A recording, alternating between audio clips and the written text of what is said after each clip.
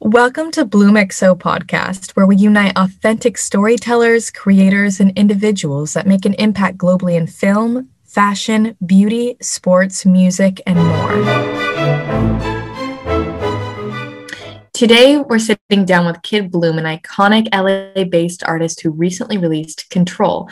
We'll be discussing his inspiration behind the single, his process for making music, and much more. For all our viewers and listeners, can you give us a little background on just how music started for you? When was the journey, if there was like a particular memory, or if it was just kind of always ingrained in you, or give us a little where it all started? I think for me, like, music was always, like, my parents always loved music a lot, so there was always that.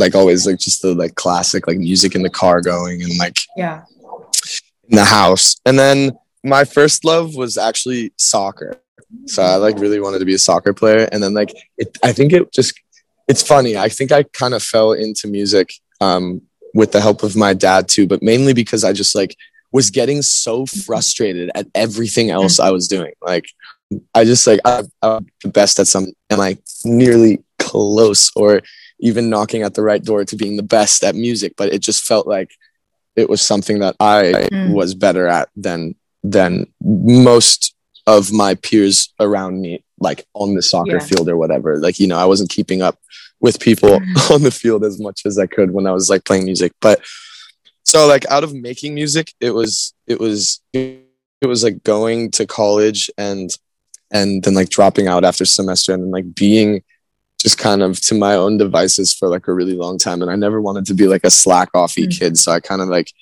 just fell into, like, sitting in my room and trying to make, you know, shitty songs. And then slowly but surely, some of them kind of became cooler and cooler. Yeah. And I think for me, like, it's still something, like, dude, it's still something that I'm so grateful for and, like, exploring every day. You know what I mean? So it's like, I guess I'm still learning. Yeah. I love that, just that background of, you know, you were trying other things, but at the end of the day, did you feel like, okay, like, even if I'm not really good at this, man, I still, like, really like music, and it's still something that, like, I want to pursue. So it was always, like, in the back of your head, and then more, like, towards the front as you started, you know, as you grew older and stuff like that. Yeah, as soon as I, like, even figured out I could, like, you know, play an instrument, or, like, I would just play along to, like, the Stones and, like, the Beatles. Like, obviously you want to be like those cats. Those are, like, my heroes. Yeah. Which is funny too, because I guess that was, like, I would have, like, musical heroes and still be, like, super into soccer, you know what I mean? Until, like, one day I guess I was like, oh wait, like, I should just chase this crazy dream anyway, you know? That's so cool. Like, you did you, like, just have a transition, okay, from soccer, now it's, like, all in music, or was it kind of grad? Yeah, it's so fun. It's funny to think about now. Like, I was so in love with it. I was, like, so in love with playing soccer. And then it's funny, it's like I would have betted on myself to, like, just keep sliding back in this chair. But yeah, I would have bet that I would become some sort of, like, you know, athlete, just because of how much I was, like, hell bent on doing it, you know. So for me, I mean, it sounds cheesy, but I feel like music kind of also just kind of drew me in a way. Like, it's such a fun, frustrating and elusive thing that I just, like, was like, okay, I have to figure this out. I love hearing that. That's such a unique journey from even, like, your entire childhood. So that's really cool. And now, like, looking forward, you just released Control, your single. So what was the inspiration or process behind that? With Control, I was just, like, sitting, I don't know. I feel like with a lot of the stuff that I've been making lately, I, like, just locked myself away and really tried to, like, reinvent myself in a way. With Control, I'm, like, a massive Tame Impala fan. Yeah. And he's just, like, a hero of mine. When I started listening to him, it didn't really sound anything like, you know, his current stuff, and quite literally that record, Currents.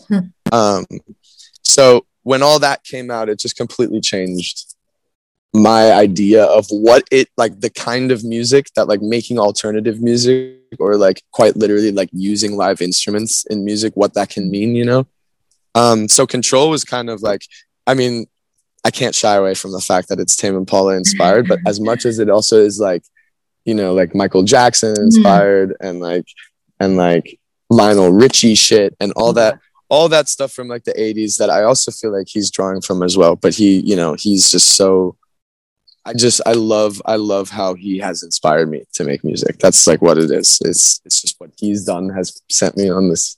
Without him, there's no me for sure. Like he's just so, yeah, he's a god of mine for sure. Cool. So, okay. So you just said something that totally piqued my interest. You said you like to like lock yourself away and kind of reinvent yourself. So do you, whenever like your process of making a new song or like whatever you want to do, what's your process? Like, do you literally like go in a room and like lock yourself, decide who or like what influences you want to, or what's your usual process? I think that like the more that I like try to figure out what my process is, like the more I have, you know, just like no fucking clue how to do it.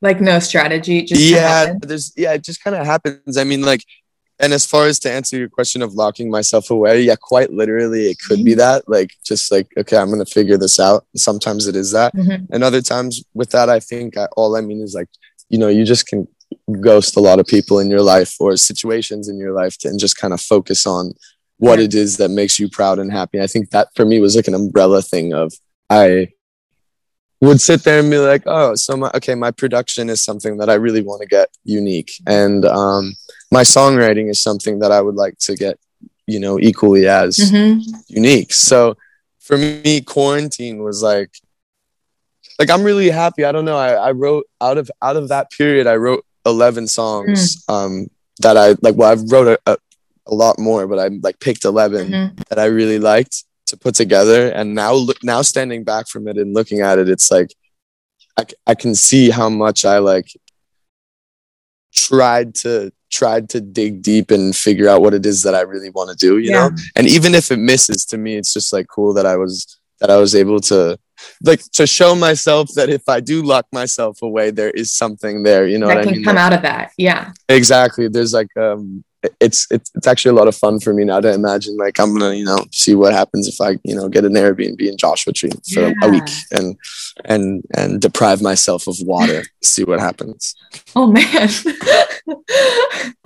I can totally relate to what you're saying though, that this is like something that's possible if I put my mind to it, you know. So I love that. And so being alone is scary. So for me, like being alone while making music is so funny because it's like the one time like I don't, you know, I'm such a person that like when I'm not, excuse me, I have a hair in my mouth. When I'm not like making music, I'm so down to hang out and like energy around and where are you? What are you doing? You know what I mean? Yeah. But music just completely puts me in this like tonic state. Like I don't care, you know, I look at the clock and it's like midnight and I'm like, damn, where'd the day go kind of thing. And it feels really good. And it's like the one time where I'm complete. It's the one time where the world kind of falls away. Well, it's funny you say that because it reminds me of that saying of like, you know, you're doing what you love when the time like literally just escapes you. So that's cool that you found that particular. Sometimes the time stays, yo. Yeah. So personally, right now, I'm in a phase of like I've felt that I've given so much energy to these songs that writing new ones right now is kind of difficult for me because I have so much headspace allocated to finishing all these and like getting them perfect or as close to as I possibly can or think I can. So yeah, I'm excited for.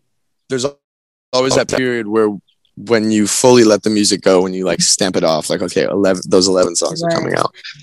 Boom, they're out. That is just like great. Okay, cool. Let me just lock myself away again. Yeah, and worry about it. I wanted to ask you because you talked about quarantine having an influence, but then also like Joshua Tree. So like, do you like processing in LA? Does that influence you, or do you like going somewhere more remote? Like, what's your preference? I like both. What's really cool about I really love LA, but like I went to Cancun a couple weeks ago and I wrote this song in Cancun in like 2 minutes, dude. And then it's on the album. And I was just like, to me, can we know which one that is? Oh yeah, it's called Not the Same Anymore. Okay. And it's just like a 2-minute banger that like I like had made half of on the plane. Like yeah, it just like, and it was and it, like looking back at it, it was like I was in a space where like nothing mattered. Like it was just like how can I get something from here to here? Right. And that's why I like that song. And now I'm back home and I'm like, damn, this is so hard. Like, how can I? That's so interesting how the environments can really influence that. Okay, so this is one of my favorite questions that I'm really curious to know from you.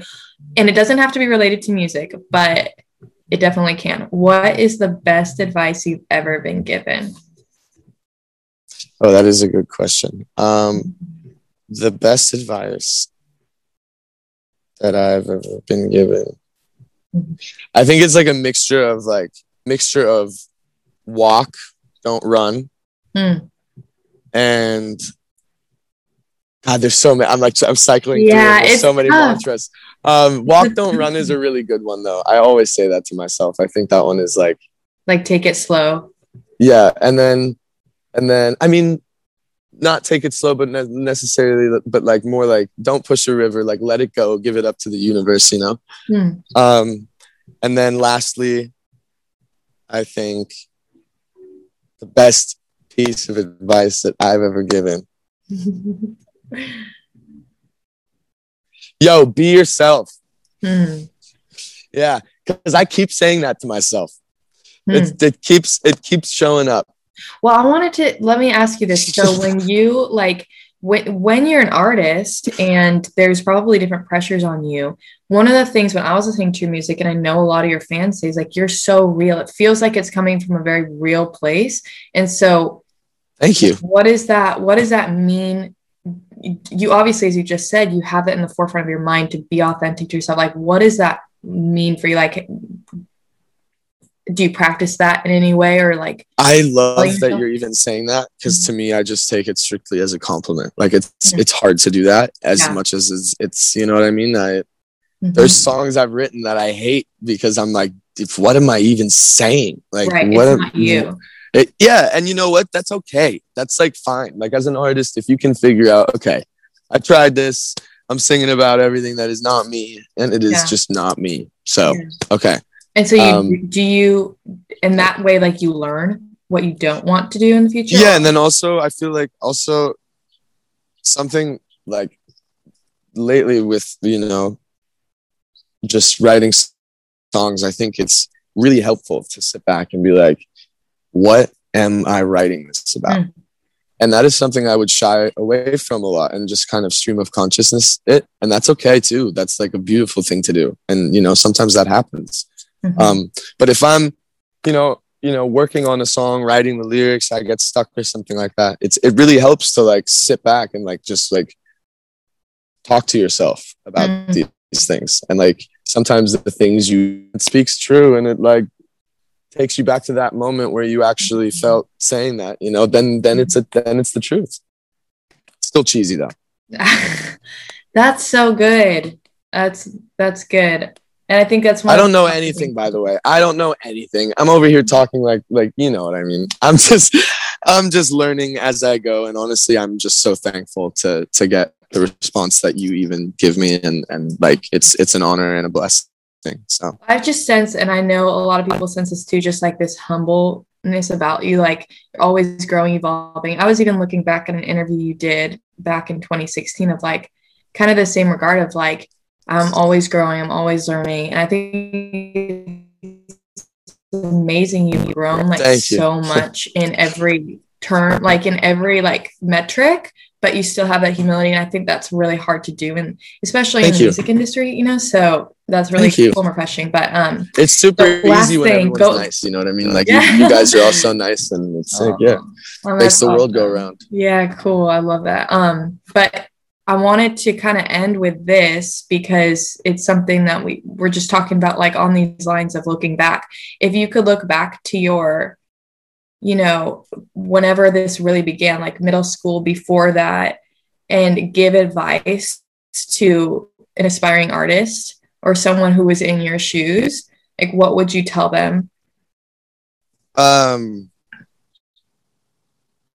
So I think it's normal to be hard on yourself. And I think like being your own worst critic is good because it ends up pushing you. If I was just like okay with everything I've ever written, you know what I mean? Then right. I wouldn't write anything else, you know? Mm-hmm. But I think my biggest advice, man, if I could like go back and like catch myself somewhere, I would be like, yo, have more fun. Like have more fun. Just let it go and have more fun. I think, I mean, yeah, it's normal to like, is this song good? Is this good? Is this shit? Is this, you know, fuck, are we going to make it? Is this that's normal? Yeah, sure. But at a certain point, you know, you get to realize that like the one thing that matters is like where the music is coming from. And if that's, you know, if that's a direct line to something real. And if that's there, man, just have a good time.